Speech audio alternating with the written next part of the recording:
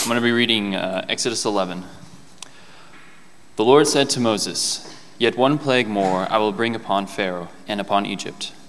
Afterward he will let you go from here. When he lets you go, he will drive you away completely. Speak now in the hearing of the people, that they ask, every man of his neighbor and every woman of her neighbor, for silver and gold jewelry."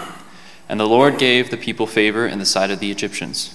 Moreover, the man Moses was very great in the land of Egypt, in the sight of Pharaoh's servants and in the sight of the people.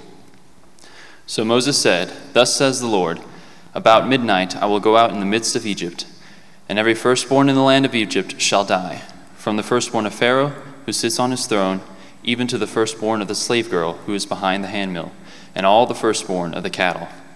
There shall be a great cry throughout all the land of Egypt, such as there has never been, nor ever will be again. But not a dog shall growl against any of the people of Israel, either man or beast, that you may know the Lord makes a distinction between Egypt and Israel. And all these your servants shall come down to me and bow down to me, saying, 'Get out, you all the people who follow you.' And after that I will go out." And he went out from Pharaoh in hot anger. Then the Lord said to Moses, "Pharaoh will not listen to you, that my wonders may be multiplied in the land of Egypt." Moses and Aaron did all these wonders before Pharaoh, and the Lord hardened Pharaoh's heart, and he did not let the people of Israel go out of his land. Excellent. Thank you, Noah. All right, so before we begin, we're going to go ahead and pray, because even though that this is my third time preaching, there is still a huge weightiness coming up here and standing on stage, and as awkward as it is for me to speak in front of people, it's not really about that. It's about the fact that I'm preaching God's word, and I'll be held accountable for that. So if you could just please bow with me, and we'll just go ahead and pray. Dear Heavenly Father, you are a good and awesome God. I thank you so much for the work that you're doing in our lives. I thank you for this body of fresh water, and Lord, how you've just used us to not only encourage and exhort one another, but also how you've used us in our own separate ways to impact those around us, Lord. This morning, Lord, I pray that I would be able to preach your word with boldness, with truth, and with humbleness, Lord. It's not about me or my ideas, it's about you and your Holy Spirit using me to preach your truth. So this morning I pray that you would be glorified. I pray that all of our hearts, including mine, would just be softened to hear your truth. Keep me humble. Allow me to have recollection for my sermon, Lord. We love you, we thank you, and Lord, we trust you. In your holy, life-giving name, amen. All right, so Exodus 11. We just read it. Thank you, Noah. That was very well done. Not one stutter. That would have not been how it would have gone for me, obviously. So funny. Okay. So, as I've been praying and just studying this passage, and honestly, I've been talking with people just kind of like, okay, strengths and weaknesses of our church. Like, what are areas that you feel confident in, areas that you don't feel so confident or that need growth? And no one's actually specifically said this, but I've noticed it as I have been having conversations with people, and what I've gathered, it's an awesome thing. Our church trusts our elders to properly, or have a proper exegesis, which literally just means a critical examination and interpretation of a text, a religious text, specifically for the Bible, right? Our church, our congregation, trust our pastors to be doing that correctly as they're preaching. But one thing that I've noticed in those conversations is they don't necessarily trust themselves to be doing that as well. Because we're not all Bible scholars, right? And I'm up here saying, I'm not a scholar. Never have been. I had a learning disability, apparently. I found that out about a year ago that I was in special ed. I've got dyslexia. I struggle with reading. I'm not the smartest guy around. But that does not hinder me from being able to understand the truth in God's word And it's because God is able to teach me about himself and his character. So this morning, I've got just a sweet, nice little passage of 10 verses. And to just encourage and exhort all of us as a body to do this, I wanted to actually walk through my initial exegesis, my initial notes in this passage. And then from there, then we can go ahead and I can share what the Lord taught me in that process of interpreting a scripture. So, let's get started, I guess.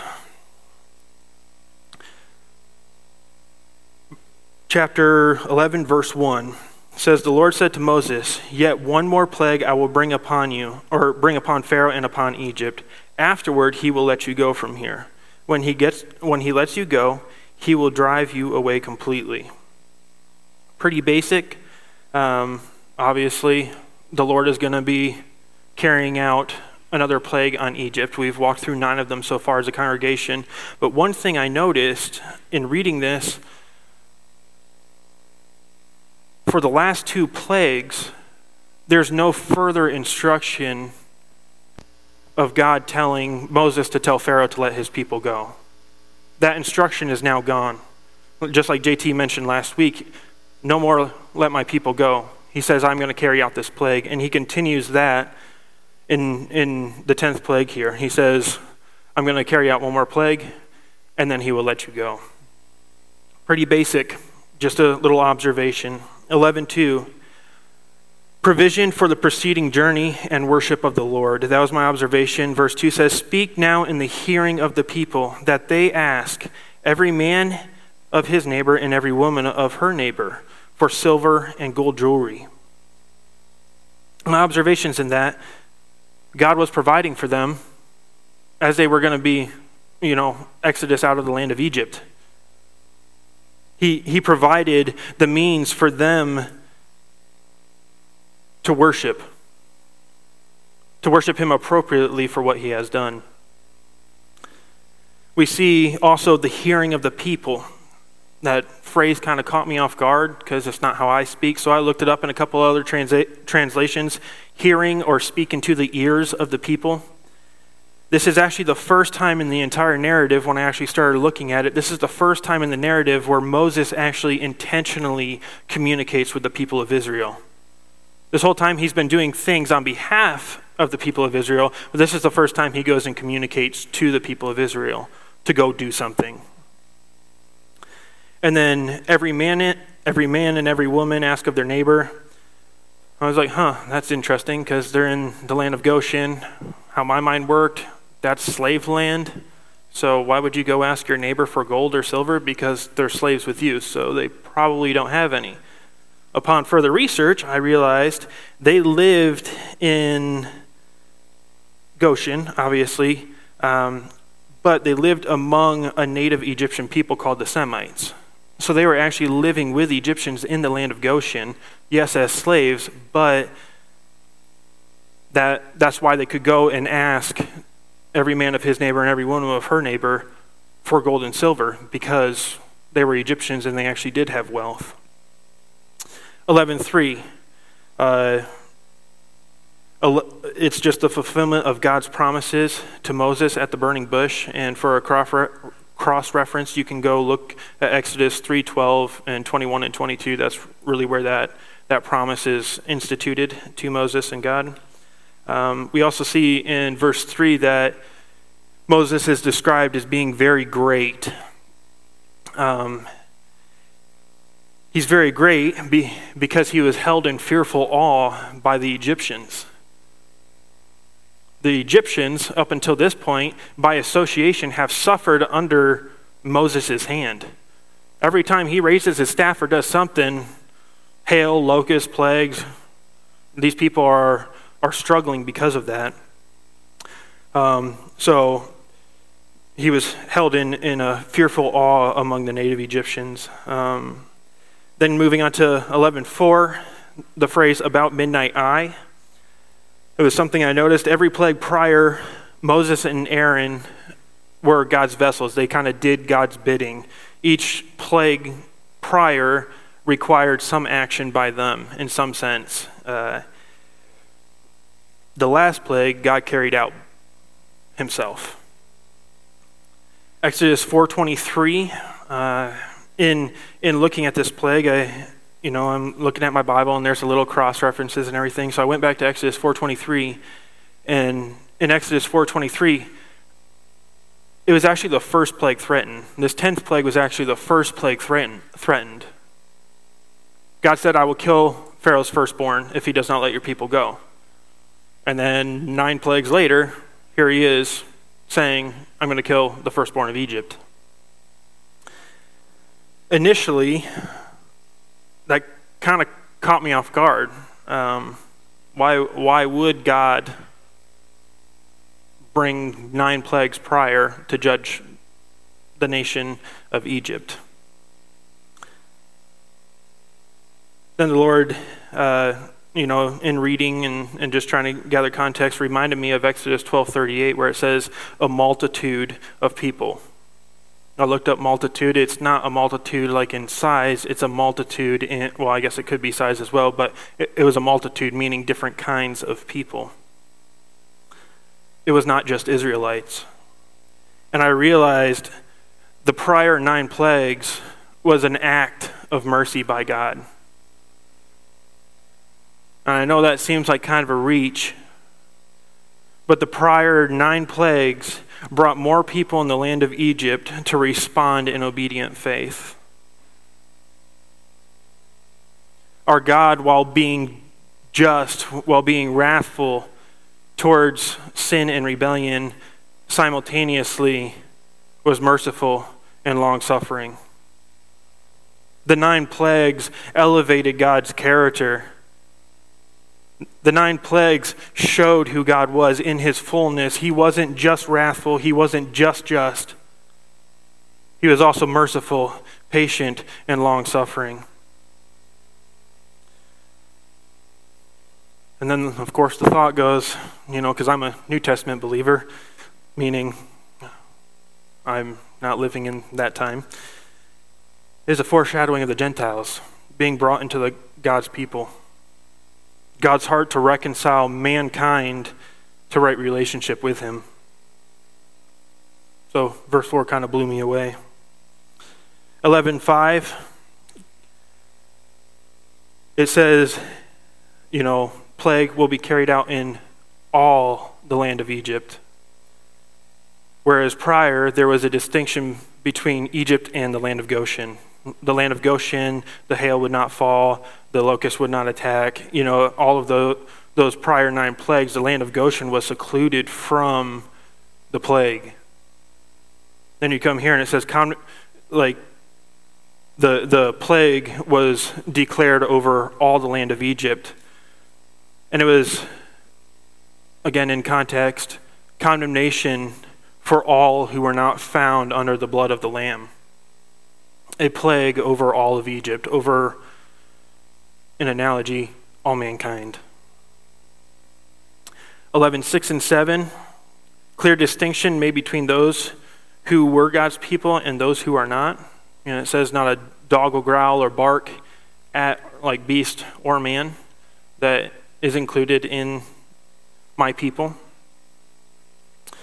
We see 11:8, hot anger. Moses is greatly respected by the Jews and Egyptians alike. And we see him respond to Pharaoh's hardness of heart in hot anger. And it made me go, well, why? He kind of should have expected it. God even tells him, Pharaoh's going to harden your heart and he won't let your people go. And yet Moses still responds in hot anger. Why? Because he knew the condemnation that one man's choice brought on an entire nation. Does this sound familiar? By one man's choice, all are condemned? Those were just questions I asked myself. 11:9, all of this was for the purpose of glorifying God and making his sovereignty and character known throughout the land of Egypt and to his people, and bringing his people to freedom or reconciliation. And 11:10, Pharaoh's heart was hardened by God. Like JT talked in Exodus 9:17, Pharaoh exalted himself. That reminded me of Romans 18 through 21, really just a process of the hardening of a man's heart. And I'll just read it because it's on my notes. For the wrath of God is revealed from heaven against all ungodliness and unrighteousness of men, who by their unrighteousness suppress the truth. For what can be known about God is plain to them, because God has shown it to them. For his invisible attributes, namely his eternal power and divine nature, have been clearly perceived ever since the creation of the world and the things that have been made. So they are without excuse, for although they knew God, they did not honor him as God or give thanks to him, but they became futile in their thinking, and their foolish hearts were darkened. And observation, sounds a lot like Pharaoh. So, either way, that was my exegesis of the scripture, the intentional examination and interpretation of what I had seen. Now, in my process, I said, okay, Lord, teach me about you. Teach me about your character and show me. Reveal yourself to me in your word so that I can know you better. And he taught me four main things, four main truths. And so that's where we're gonna engage this morning. I have the privilege of sharing those with you all. One thing I would like to do in that sharing is he taught me the main truth in Exodus, but then I want to also take that and put it in New Testament context, right? Because we're not Israelites living in Egypt. We're believers living in this world. So I would like to do an Old Testament and New Testament comparison, and we're just going to walk through that together. The first truth that he showed me was the people who need salvation are slaves. Israelites were slaves under a cruel tyrant king, a man who claimed or desired deity and oppressed God's people. When Moses confronted him to let his people go, let God's people go, he responded with a prideful and hard heart.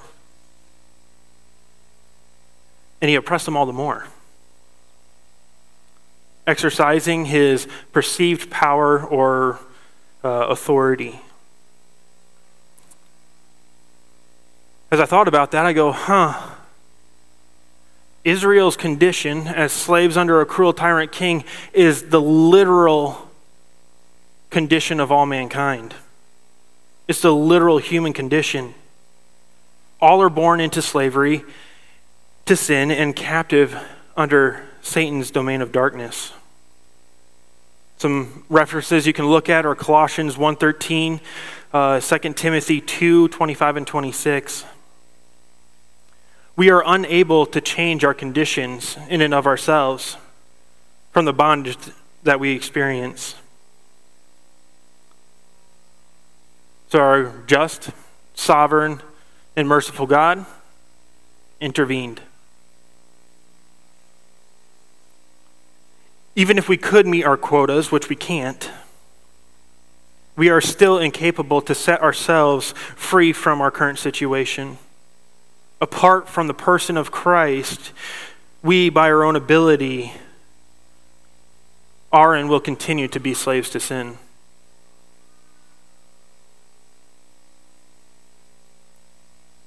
And because of that, the penalty for rejecting God's means of salvation is death. 11:5, we see condemnation of all who were not found under the blood of the Lamb, the firstborn in all the land. That constitutes that it included the Israelites. Though it didn't exempt them, they were the only ones given the instruction on how to be excluded from this plague. I said, New Testament. There's a couple Old Testament passages in here, but we've got Proverbs 2:29. Who can say, I have made my heart pure, I am free from sin? Ecclesiastes 7:20. Surely there is not a righteous man on earth who does good and never sins. Romans 3:23. For all have sinned and fall short of the glory of God. Church, the verdict has been given. Mankind is guilty. We were born in Adam, and without being transferred from one kingdom to another, we will receive the condemnation, the wrath that comes because we are not in his people. But like I said, God, in his mercy, in his love, and in his kindness toward mankind, intervened.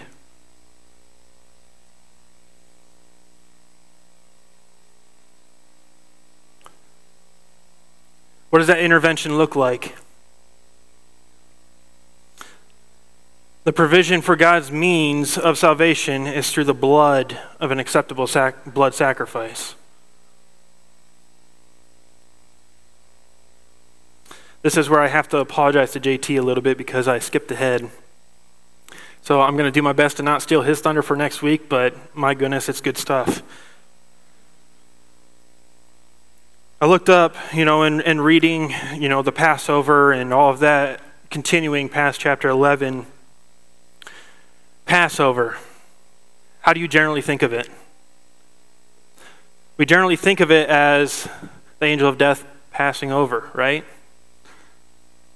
That because they painted the blood on the lintel and the doorpost, he goes, oh, okay, not that house, not that one. Oh, there we go, that one. Get the firstborn there. I was like, of course, I have to do my research, right? Passover actually, when observed by Messianic Jews, the Passover, the blood on the lintel and the doorpost was not to keep God out, but an invitation to pass over the threshold and protect from within. That God would protect them from himself. I also looked up Hebrew because that word is used a lot. Hebrew, the definition of a Hebrew is one who traverses through a land or passes over, or is passed over. Thought that was relatively interesting. In skipping ahead, for context, we see God's people passed over, or to be passed over, they had to follow specific instruction. It wasn't multiple ways of doing this. It wasn't even two ways. There was one way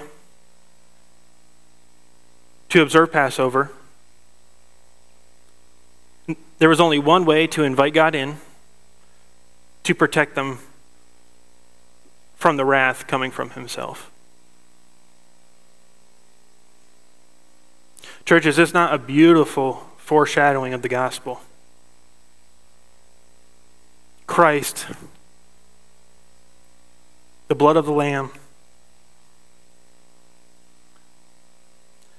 being sacrificed is our one way.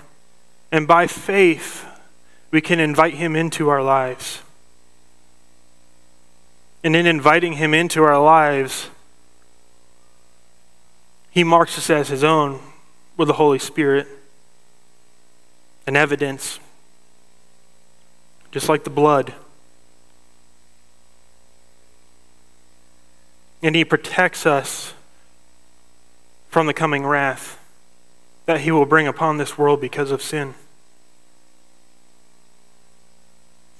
Colossians 1:21 and 23 says, in you, who were once alienated and hostile in mind, doing evil deeds, he has now reconciled in his body of flesh by his death, in order to present you holy and blameless and above reproach before him. If indeed you continue in faith, stable and steadfast, not shifting from the hope of the gospel that you have heard.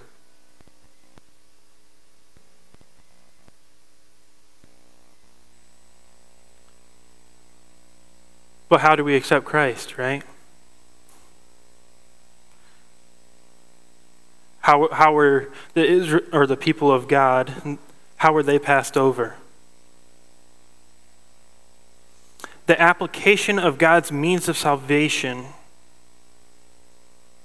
is through obedient faith. Exodus 11, 2 and 3, and stick with me. It's going to kind of seem like a little bit of jumping around, but the provision of worship of the Lord post-Exodus from Egypt. Moses tells the people, whisper in their ears, speak to them, tell them to go ask their neighbors for gold and silver. Why? When you read through the book of Exodus, you see the institution of how to worship God appropriately. He set the temple, a place where he could live on earth until the time of Christ, a place where he came and dwelt among his people, those who had been reconciled to him. But there's obviously stipulations, right? God had them build a temple. He had them build everything to his specific requirements, that this is what I will live in, and this is what it needs to be made of, and this is how it needs to be made. These are the dimensions, and blah, blah, blah. He goes on and on. But he provided his people with the ability to worship him appropriately for the act of reconciliation that he has set them free in. He provided the sacrifices that they got to bring their livestock along. They're not just in the middle of the desert going, well, I guess it's going to be a snake today. No. He allowed them to leave with their livestock, with the riches, with the gold, the silver, the jewels, with the linens to make the robes. He allowed his people to worship him appropriately. So I was like, wow, that's amazing. But then I realized something, and I was actually talking to my father over there, who is a pretty incredible man from my perspective. So we're talking about this, and I'm kind of working through all of that with him, and he goes, just dawned on me. Religion worships to be set free. Religion goes through the formalities and all of the stuff with the hope of being recognized as being set free from something. Faith is set free to worship.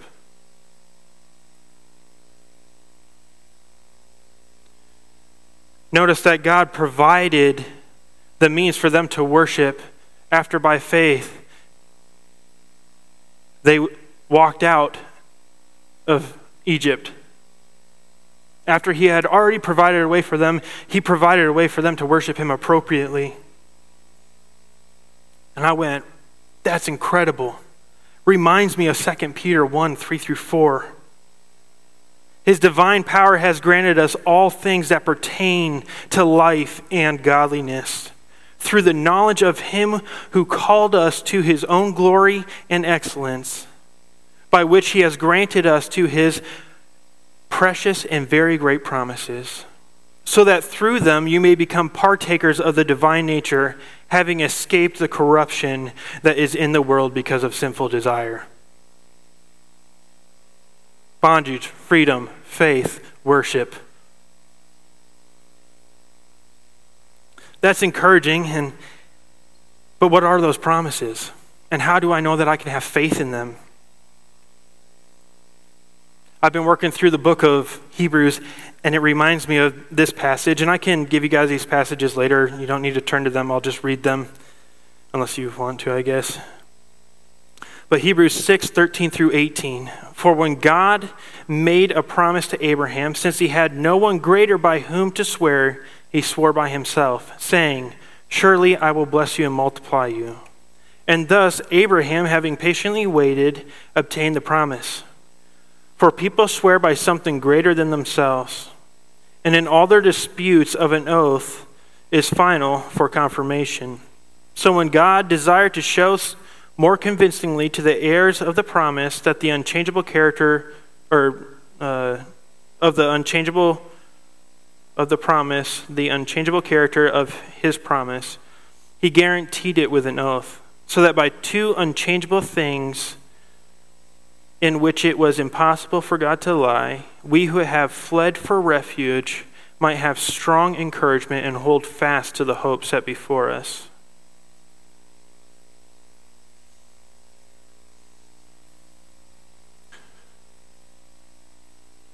Church, he's given us everything that pertains to a life of godliness.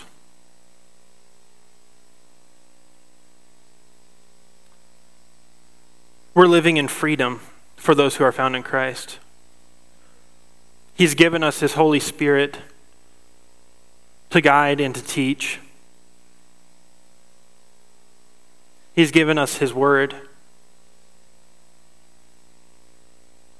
to teach us about him and his character, but also how to reflect him as his children, how to worship him appropriately with our lives.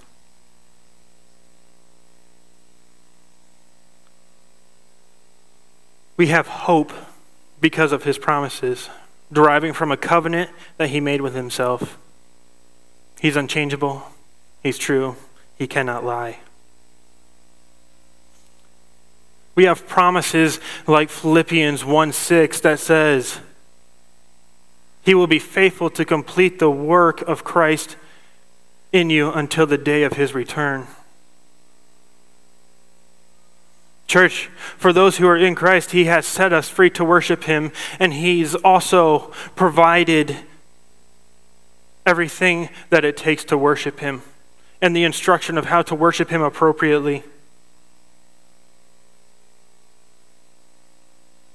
We can worship him in full confidence. Which is interesting. Another fun word study. Confidence comes from the Latin root word confide. Con means with, and fide means faith.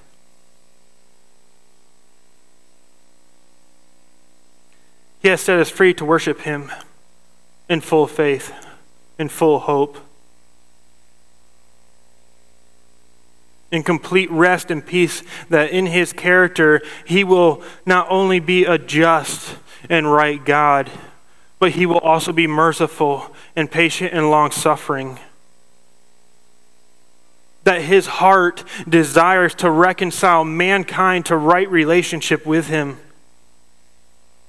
One, it glorifies his name, but let's be honest, in glorifying his name, does it not have incredible repercussions for our life? That we get to live with hope, that we get to live in freedom, that we are no longer slaves to sin, but he's transferred us from one kingdom to another.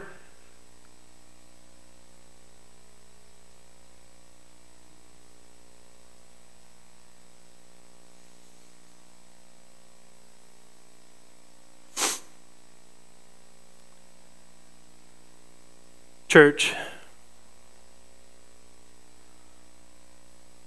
I know it's a little 10 verses. It's very easy to skip over, and honestly, when he said Exodus 11, I was like, really? Come on. That's like the filling the cup but not actually getting to drink it, Like that's not the good stuff. The Passover is the good stuff.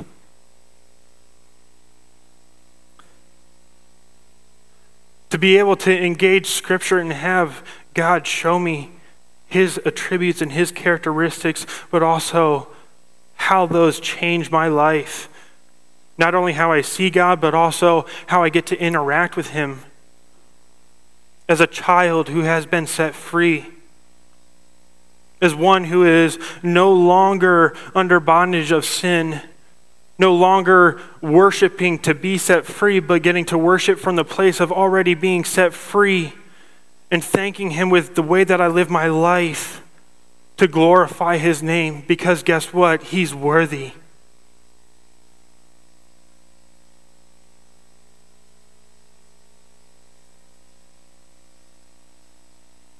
Scripture is an amazing thing.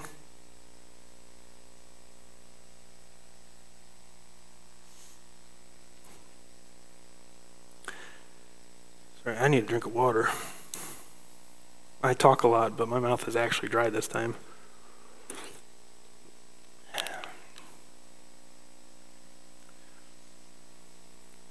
So church, some take-home stuff for us to actually engage with, to chew on, to study. And I would encourage you to go through Exodus 11, to study it yourselves, to allow the Lord to inform and renew your mind,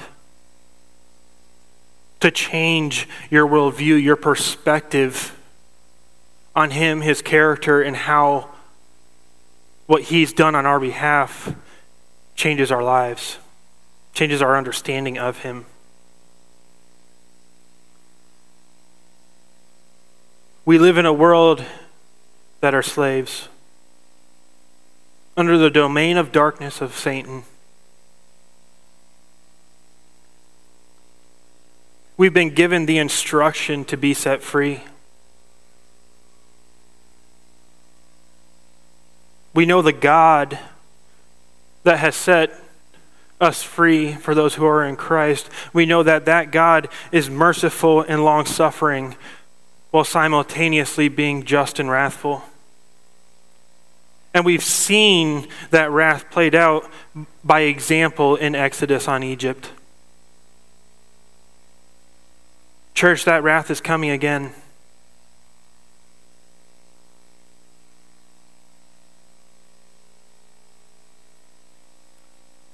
Engage with those around you. If you don't know Christ, I would encourage you to get into the Word of God. I would encourage you to engage with your friends who are believers. To understand that when Christ came, he came for the purpose of reconciling mankind. He did that through his blood sacrifice on the cross, but now he was raised again in new life. And in that new life, he has also raised us, for we found in him who respond obediently by faith. And in that faith, we get to walk in a new life that glorifies God. And he's given us everything that pertains to godliness. He's given it everything that pertains to life. There is freedom found only one way, and only one way, and that person is Christ.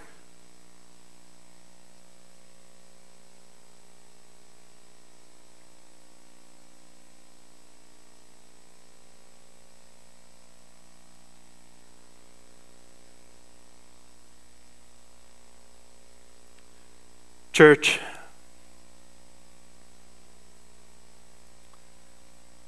as we close honestly here today, it's not a super long sermon, but truthfully it doesn't need to be. It was 10 verses. And the whole point is the gospel. The elevation of Christ or God's character. And how that can engage our lives. I hope that this morning it was not a bunch of information, but I hope that you can see how God's word is living, how it teaches us and informs us and renews our mind so that we can continue worshiping him with our lives. I'm going to go ahead and wrap up.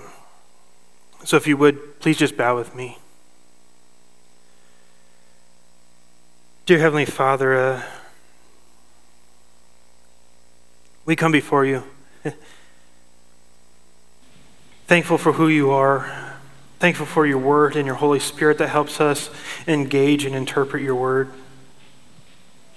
Lord, I pray that we would never feel like we have a full understanding of who you are, that we would never graduate from the gospel.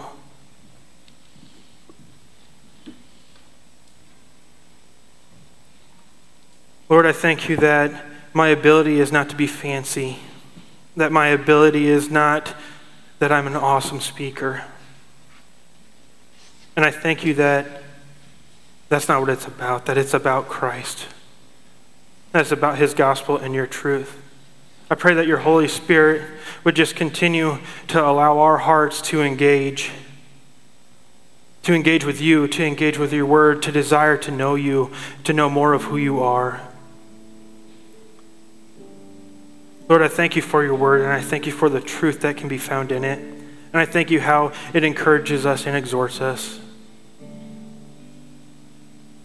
I thank you for passing over us. I thank you for bringing us into the family.